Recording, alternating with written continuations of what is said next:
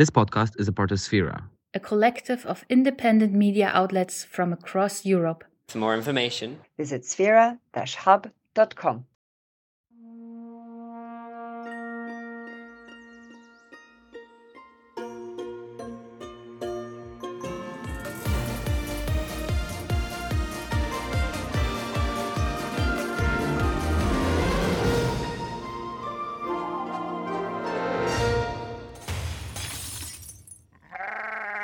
It's been a big old week here at the Europeans. First, we did our very first live show in Amsterdam, which was super fun.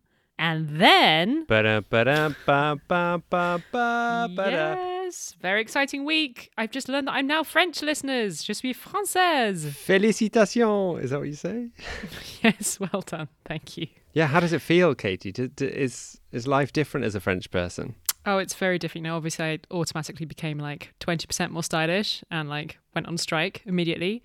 No, it just feels really good and exciting and quite emotional, really. Yeah, just to know that I'm not going to get kicked out of this country that I have made my home. You're stuck with me now, France. And also, it's really nice to feel really European again. Not that you have to be an EU citizen to call yourself European, because I really don't think that. But it is amazing to know that I can move freely around 27 countries again. And that feels like an even bigger privilege to have had that taken away because of Brexit and then reinstated. So yeah, I feel very lucky. Yeah, you had 7 months where you weren't an EU citizen, and now you're going to be one again forever. Can they take it away from you, actually? I think maybe if I'm very naughty, but I'm obviously not planning on doing that. So yeah, now I'm French and you're German. That does give this podcast a little bit of extra European street cred, I think, now that it's not just two Brits anymore. I guess so. It's kind of a shame we chose the two, behemoths of the EU. We are the Franco-German motor. It has been said. Anyway, enough about my good news. What's been going on with you? Well, I'm currently puppy sitting, so Yes. If you hear any yelps in the background, that's little Frankie, who's very tiny little miniature poodle from my next door neighbours. And I love it, but this is a bit of an experiment to see whether I can podcast with a puppy in the room next door. Puppies and passports aside, what are we talking about this week? Well, it's been about a week and a half since the German election ended, and we thought it was a good time to look back at exactly what happened. I'm sure most of you saw the headlines that the Social Democrats made a pretty extraordinary comeback to end up the biggest party. But what else happened, and what does this election mean for the direction of Germany? We're going to be speaking to the German election forecaster and political scientist Arndt Leiniger later in the show, but first, it's time for...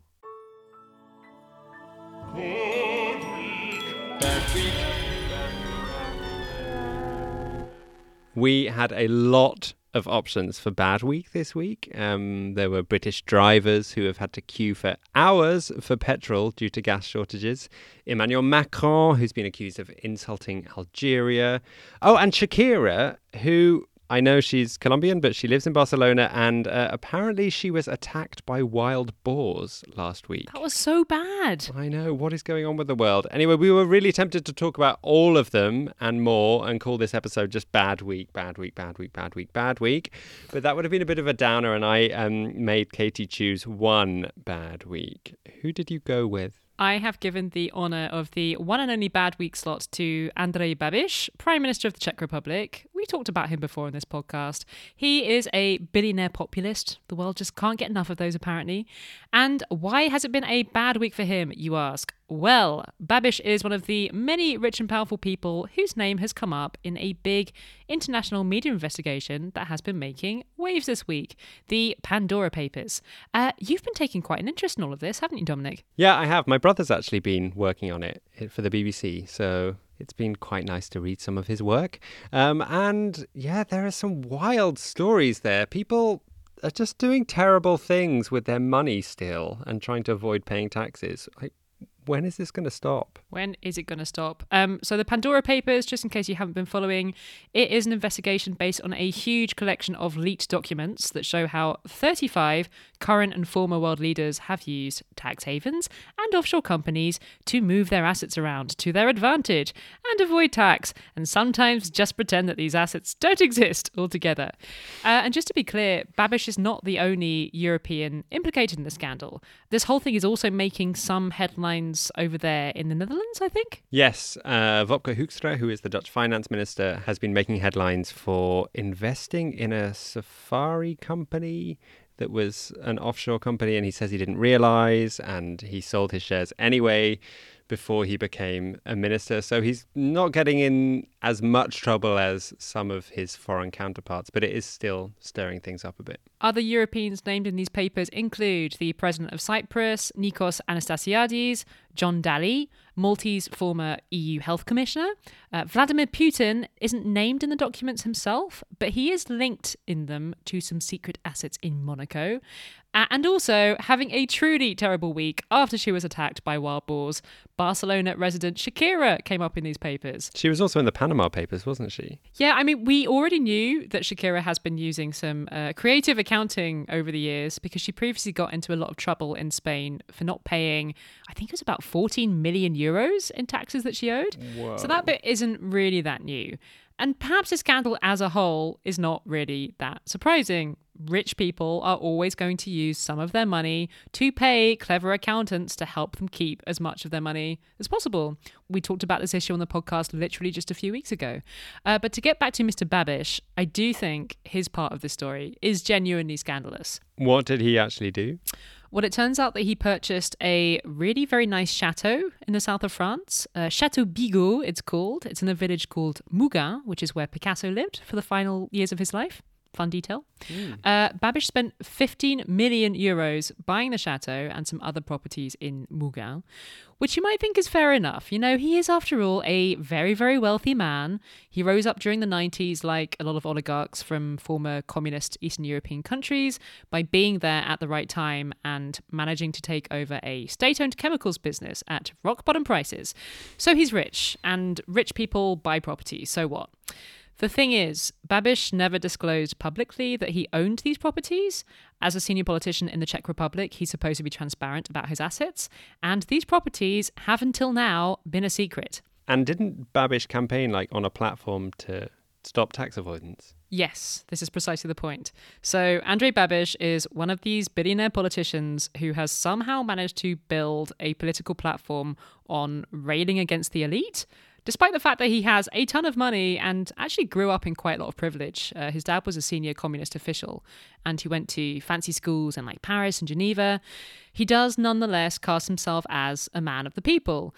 And indeed, something that he's campaigned about very energetically is the need for his country to stop the elite from evading taxes so that there's more money for public services. Just to be clear, it isn't possible to prove that the goal with this French chateau purchase was to avoid paying taxes. But we can say that lots of complicated steps have been taken to buy it and to hide the fact that he bought it. And the International Consortium of Investigative Journalists, who are the reporters coordinating this big investigation, they interviewed a tax expert who said that this whole chateau arrangement could have lowered Babiš's tax bill and hidden the property from the public at the same time. So if the goal was to avoid paying taxes, I mean, just the hypocrisy of it would be absolutely mind-blowing. And it's pretty bad timing for him, right? There's an election in the Czech Republic at the end of this week. Mm-hmm. Yep. So the elections are on Friday and Saturday. We're recording this a little bit earlier than that. And at the time of recording, the polls do seem to have tightened a little bit since the news broke. But Babiš's party, the ANO, they're still a good 5 points ahead. And right now, no one seems to think that this scandal is going to hurt him too much. His supporters have also forgiven him for lots of things before, and I don't think this whole thing is that shocking to Czechs. You might remember that a couple of years ago, Babiš survived these really big street protests over another scandal relating to his finances. That time it was about allegations that the massive conglomerate that he owns had done lots of complicated accounting so that it could claim EU subsidies for small businesses. That whole thing was really mad. His political opponents are certainly trying to make a big deal of the revelations about the chateau, quite rightly, and there have been some quite good lines coming out of the opposition. One MP tweeted that Babiš has been collecting criminal cases like they're Pokemon, and Babiš is now under investigation over this by the Czech National Organised Crime Agency. So it's not like nothing is happening, but the general sense, ahead of the elections at least, is that this isn't going to hurt him at the polls very much. Has he actually responded to the allegations yet? Yes. So he has insisted that he's done nothing wrong, and he has called this a smear campaign by the opposition ahead of the election. But mostly he's just been avoiding difficult questions. And there have been a couple of incidents caught on camera where journalists have tried to ask him for answers, and his, what would you call them? His henchmen, I guess, have been quite heavy-handed in pushing these journalists away. His heavies. The heavies, yes, exactly. So first there was a Czech reporter. She works for Investigace CZ, which is the Czech partner in this investigation, and then a BBC reporter. The heavies just really really aggressively blocked these reporters from even trying to talk to the Prime Minister. So he clearly wants to avoid awkward questions about it. Just to finish off, I generally think the journalists who've worked on this have done a really incredible job, and there are loads of different stories out there following the different threads of the Pandora Papers. But if you're interested in the Babiš story in particular, there is a great deep dive on it on the ICIJ website. Yeah, it may be depressing that this is all still happening and powerful people are still trying to hide their money. But it's also really impressive that an organisation like the ICIJ is managing to get all these hundreds of journalists to work together and publish stories simultaneously that have such an impact. Yeah, hundreds of great journalists, including a Kramer. So good job, everyone. Who's had a good week? I'm going a bit off-piste this week. I want to scrap Good Week and rename it Rogue Week. Okay. Yeah, it's thanks to some roguish behaviour of a Danish artist called Jens Hanning. So Jens was lent a big chunk of Danish kroner by the Kunstmuseum in Aalborg, and this money was given to him so he could recreate two old artworks of his which would be displayed in the museum. The museum patiently awaited the delivery of these two known artworks, and two big artworks did arrive in the post, but as the curators unwrapped the artwork, they discovered that Jens had delivered two large empty frames. It was not an incomplete work, it was a new artwork, as Jens claims, which he titled Take the Money and Run. That is an amazing title for a work of modern art. What was the artwork that he was actually meant to be delivering? Well, this is why it's quite so audacious of Jens. The kroner that he'd been lent by the museum was actually meant to appear in the artwork itself.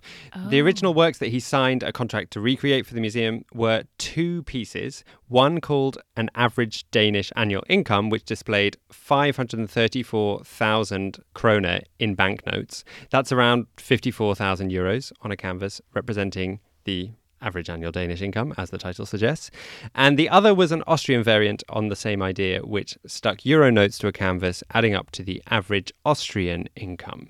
So the kroner that the museum had given him was actually intended to be in the artwork itself. So it's a really bold move, then not using that money and just taking it and running.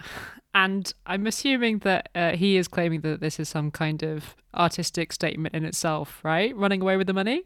Yeah, well, he's saying it's not theft. He said to Danish radio, the work is that I have taken their money. It's not theft, it's breach of contract, and breach of contract is part of the work. I really like the idea of breaching a contract being an artistic statement. Fantastic. I might use that in the future if anything ever goes wrong. Good reason for not paying your gas bill. Absolutely. He also then went on boldly to say, I encourage other people who have just as miserable working conditions as me to do the same. So despite the obvious humorous aspect of this piece, he is making a serious statement, or trying to anyway, about bad working conditions in the arts. And to be fair to him, that does tie in pretty well with the exhibition that these pieces were commissioned to appear in. It's an exhibition called Work It Out, which looks at the role of artists in the labour market. But are his working conditions actually that terrible? Well, that's something the museum have questioned. They say that they are paying him according to the regular standardised rates set by the Danish Artists Association, which in this case is the equivalent of around 3,000 euros. So they think it's not really fair that they're being criticised for creating bad working conditions, and they've accused Jens of breaking a contract. They also point out that they are not a wealthy museum. The museum director said to The Guardian that the money they lent him had been earmarked for upkeep of the museum and that they have very limited resources for that kind of work. So I have to say I felt a bit sorry for the museum when I read that. Oh, so just to clarify, the banknotes were going to be reusable afterwards. He wasn't like, I don't know, turning them into papier-mâché or something. Because I kind of thought originally that the idea of using money to make art with, if it was going to like cut the pieces of paper up, was kind of gross, but they were going to be reusable afterwards. Yeah, the idea was that the money was actually a loan and that once the exhibition closes in the middle of January, he was going to give it back. Mm-hmm. So maybe he still will. We don't know. Perhaps this is just all a publicity stunt. Perhaps the museum are in on it, and maybe it is good week for the museum and for Jens because they're getting huge amounts of international publicity and I assume loads of visitors to come and see these two empty frames, which they are exhibiting. And that's a key point. Like if this went to court, if the museum took them to court, I think a judge would probably, I mean, I don't know anything about Danish law, but surely a judge would question, but you did end up showing the artwork that he delivered and people did come and see it.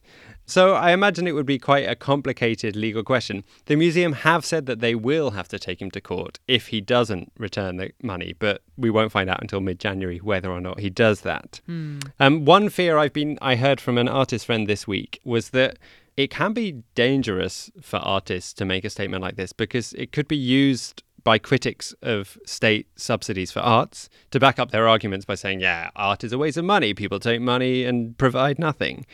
But on the other hand, Jens makes really serious points with this artwork, and it probably has got at least some people thinking about working conditions for artists.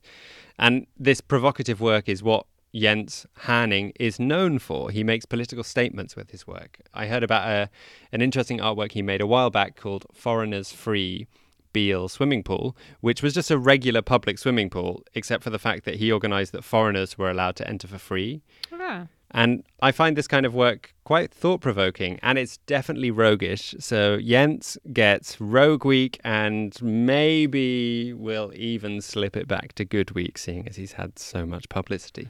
I don't know what to make of all of this. You know, at the risk of sounding like an uncultured yob. Yeah, I'm a big fan of art in general, but I do think some modern art sometimes just takes the piss. And this is a fantastic example of an artist like really successfully taking the piss. And I just don't know what to do with it. Yeah, but don't you think art is meant to make us question society and question the way we live? And doesn't this artwork do exactly that? I guess so, but it also makes me think like, what a rogue you are, Jens.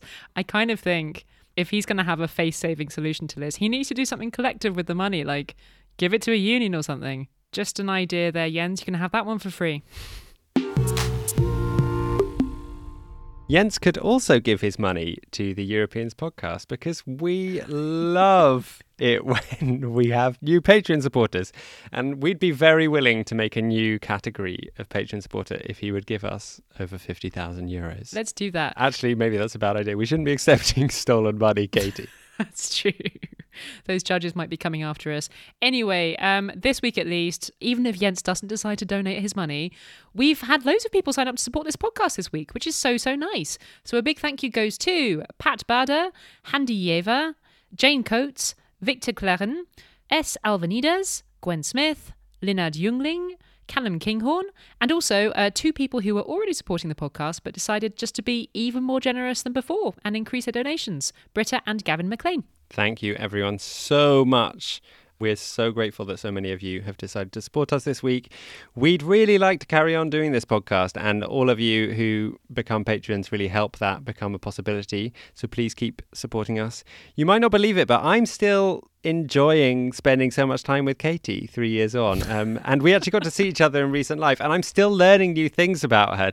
In fact, I learned a nice fact about her this week. A friend of hers from school told me about a time when she threw a ball up in the air and forgot she'd thrown it, and it landed on her head. Why are you telling this to members of the public? This is a breach of trust. So that they join our Patreon.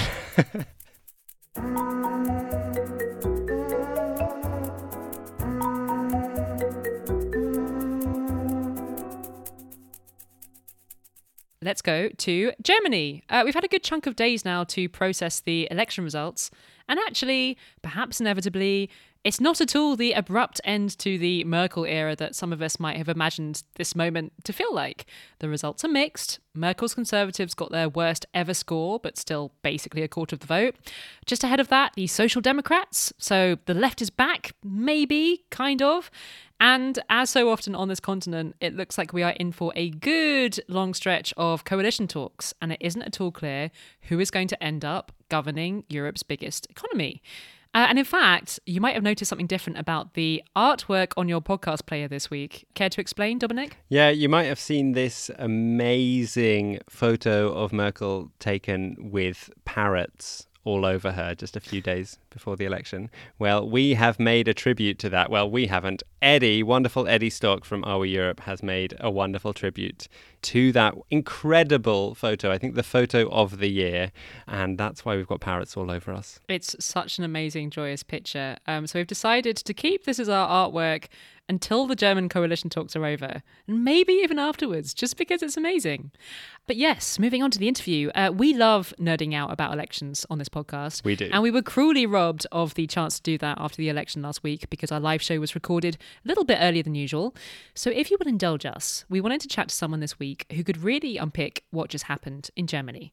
Arndt Leininger is an assistant professor for political science research methods at the Chemnitz University of Technology in eastern Germany, and he is a great unraveller of all things German politics. We gave him a ring about what just happened and what might happen next.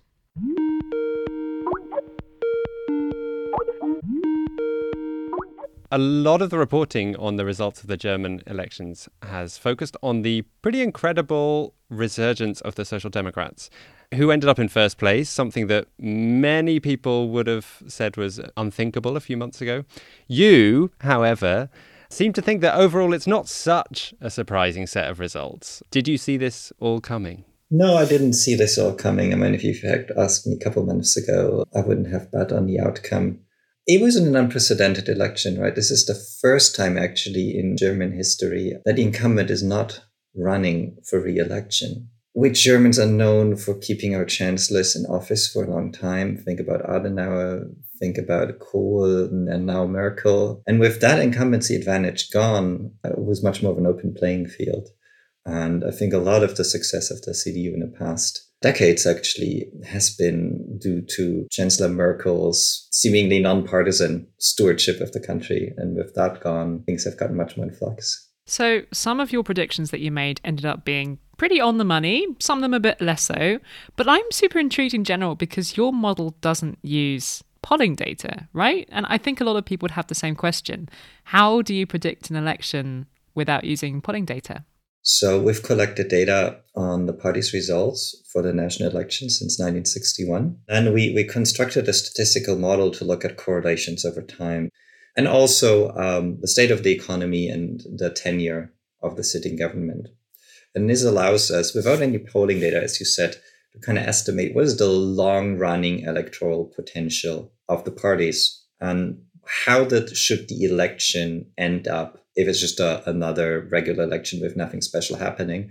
And that's how the past elections ran in Germany. Actually, our forecast, for instance, for 2017, which we've done in March of that year, was pretty close to the election result. I think we were just a percentage point worse than final pre-election polls. Of course, I'd like to kind of claim this for me that we were super sophisticated in what we were doing.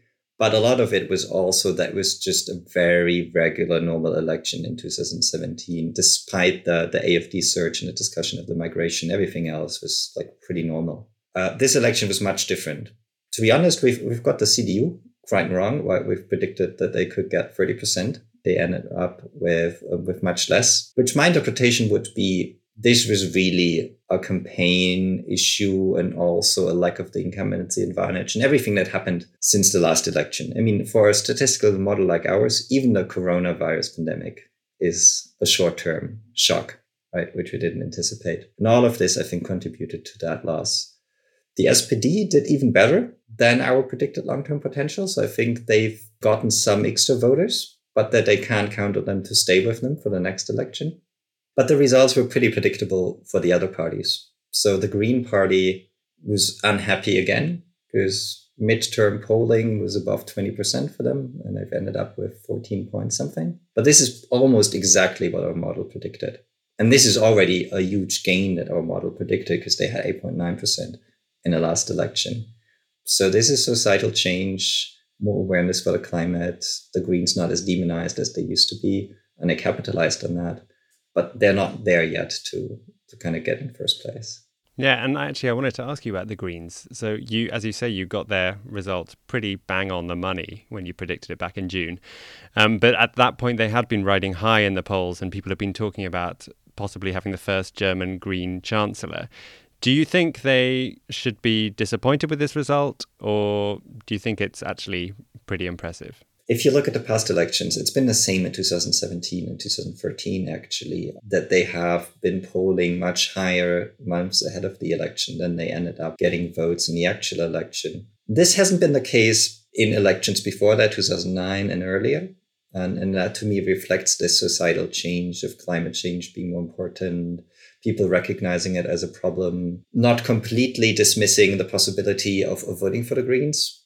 But if you've got asked a couple of months ahead to the election, most people don't think about politics. It's pretty cheap to just say, yeah, the Green Party seemed to be the party that's dealing with that issue. And then when the election comes nearer, you're thinking about how much gasoline costs and what other things it could mean for your lifestyle. And that changes. So I think the Greens can be happy. They've gotten what they should get according to their long-term potential. And they think they can be optimistic for the future because that should be set to increase. Like if we do a new forecast for the next election, they should get more votes. But of course, they could have hoped to gain more than that long-term potential, like the SPD did, right? They apparently had a very successful campaign getting these swing voters in, and the Greens didn't do that. And in terms of what happens next, I mean, the conversations are ongoing, but it does seem like Olaf Scholz is likely to end up as Chancellor if everything goes according to plan for him. If he does end up as Chancellor, what kind of Chancellor do you think he might end up being? I guess he's going to be the same person that he's been as finance minister, very matter-of-factly, not a very exuberant personality. But this is something that goes down very well with German voters. And in that sense, as a person, he's very similar to Angela Merkel. And I think this was the advantage that the SPD capitalized, that voters who were kind of undecided between SPD and then CDU, CSU, they were looking for kind of continuation of the current government and a similar personality in office. Scholz seemed to be better able to deliver that than Armin Laschet. So don't expect any major changes from him. One thing that many were commenting on is the fact that the support for the far-right party, the Alternative für Deutschland, waned a bit compared to the last election. Do you think this is the start of a slow, long-term decline for that party? It might, but I wouldn't be too optimistic about that. Kind of put things in perspective first. They had this big surge in the 2017 election, right, where they became the largest opposition party because we had the Grand Coalition. At that time, integration, migration, refugees was the big topic in the election. Like we have these polls where people get asked, what are the top 2 issues for you in the campaign? And 50% said that was one of their top 2 issues. In 2021, it's down to 13% in that same poll. This is a massive decline.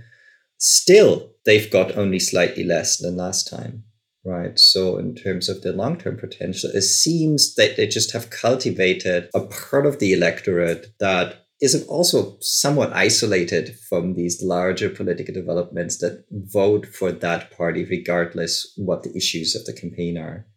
So I would say this is pretty much their potential. I don't think they're going to go away soon, but there's also not a big threat of them becoming more powerful, I think. And asking you to put your prediction hat back on for what might happen next, how long do you think we might be waiting to hear what government Germany ends up with? I mean, I know over there in the Netherlands where Dominic is, that they've been waiting how long now for a government, Dominic? 7 months. Is it going to be that bad? At the moment, I'm rather optimistic. It all seems to be leading up to SPD, Greens and FDP entering into formal negotiations. This seems to be the most realistic option at the moment for a number of reasons. The first one being that the CDU is in disarray, or the union of CDU and CSU. There's a big public sentiment that the CDU has lost the election, that Olaf Scholz would be the better chancellor, that also makes the other coalition of CDU, CSU, Greens and FDP less likely. We had coalitions including Greens and FDP in 2017 when we were negotiating with CDU, CSU. And those broke down because of the FDP pulling out. So I think this is the most likely option we'll end up with, and the parties will try to make sure that there's going to be a new chancellor holding the New Year's Eve address this year. Yeah, because the FDP are pretty far away from the Greens and the Social Democrats on quite a lot of policies, particularly on their taxing and spending policies, aren't they? I mean, I think people might hear a Liberal Party and might think of comparing it to Liberal Democrat parties or like centrist Liberal parties, but they're quite right-wing fiscally, aren't they? I mean, in political science, we usually distinguish between a socioeconomic dimension, so economic and social policy, and a cultural dimension, kind of traditional authoritarian nationalist values versus green alternative values. On these two dimensions, it's a bit tricky with the coalition. All of the three parties, SPD, Greens, and FDP, are culturally to the left, like progressive, liberal, citizens' rights, rights for minorities, and so on. But it's more difficult on the economic dimension. SPD and Greens are kind of center-left, and the FDP is very much to the right. This will be difficult finding compromise there, especially in the area of climate policy, where the FDP favors market solutions and the Greens favor strict environmental regulations. So that's going to be the big issue. I think they can put a lot of things to the side with these cultural issues, some reforms there, but everything that costs money, that will be difficult. But it won't be easier with the other combination, with CDU and Greens and FDP, because actually then you open up this divide on the cultural dimension between the CDU and the Greens. So actually, I think also in that logic, maybe SPD, Greens, FDP is actually the easier option to negotiate. Thank you so much to Arndt for joining us. We were chatting earlier and Dominic described Arndt as Germany's Nate Silver, which I kind of love, even though I'm not sure how Arndt feels about that label. But he is a great person to follow on Twitter. So if you also enjoy nerding out about German politics, do follow him. We will put the link in the show notes.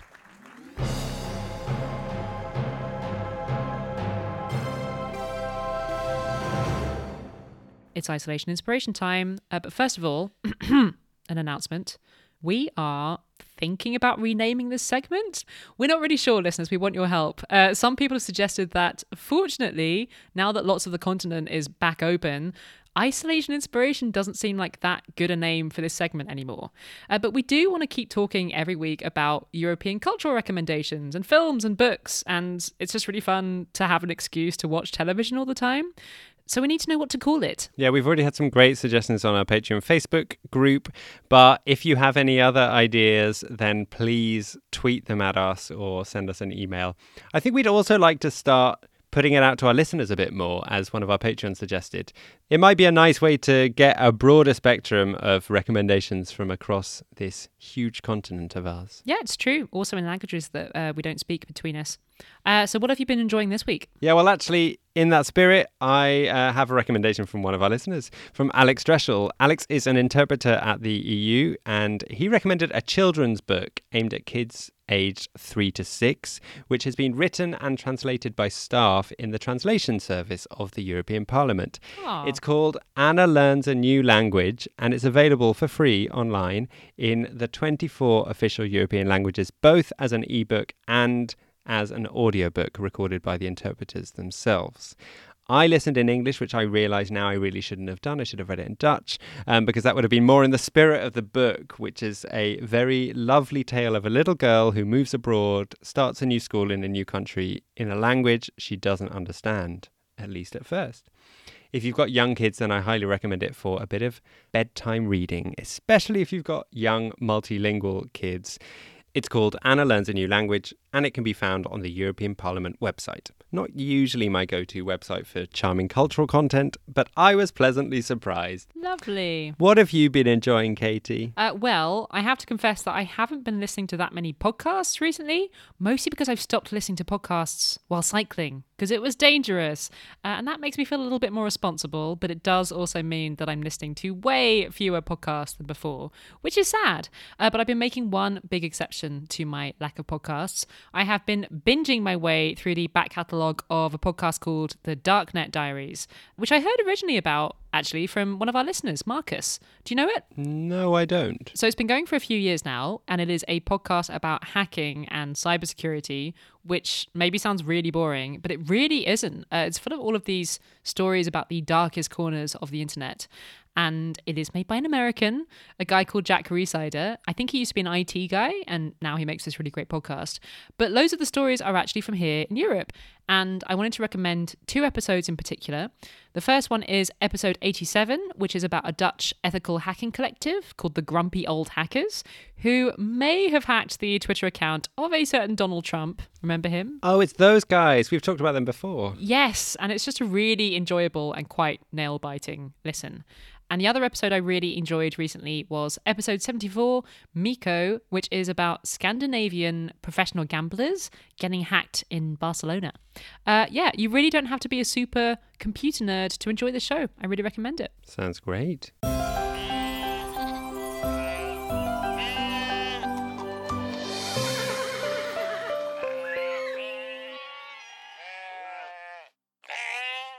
I want to talk to you about Wally the walrus in this week's happy ending. Okay. Wally has been on a tour of the coast of Western Europe over the past 6 months and making a ton of friends and a few boat-owning enemies along the way. He actually even has merchandise these days.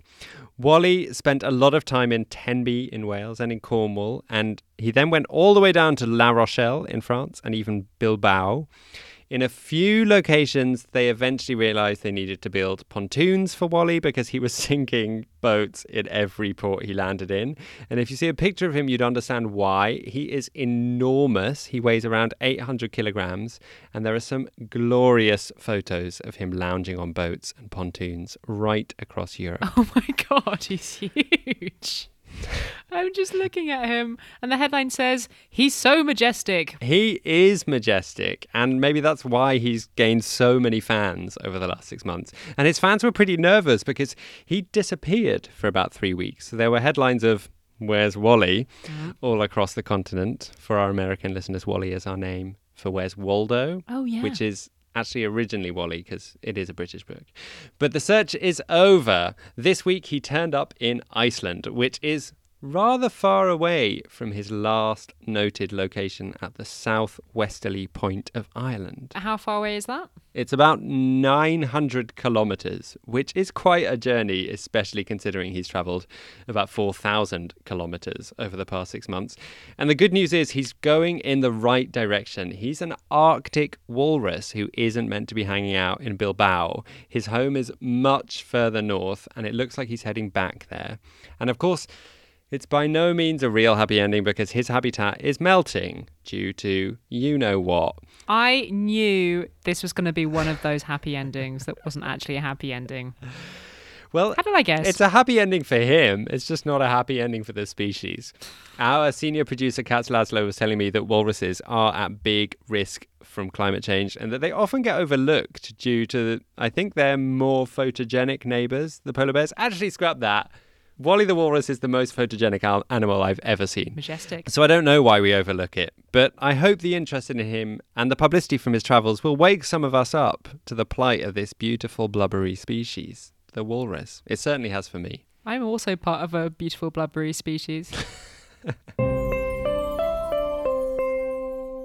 Interesting tidbit just before we close the show. Did you know that Wally, or Waldo, is called Charlie in French. Completely different. Whoa, I had no idea. They could have gone with a W name. He might be different in all kinds of countries, actually. We should take a poll of our listeners. Let's do that. That's all we've got time for this week. We'll be back next week with more tales from across the continent. If you miss us in the meantime, why don't you follow us on Twitter at EuropeansPod?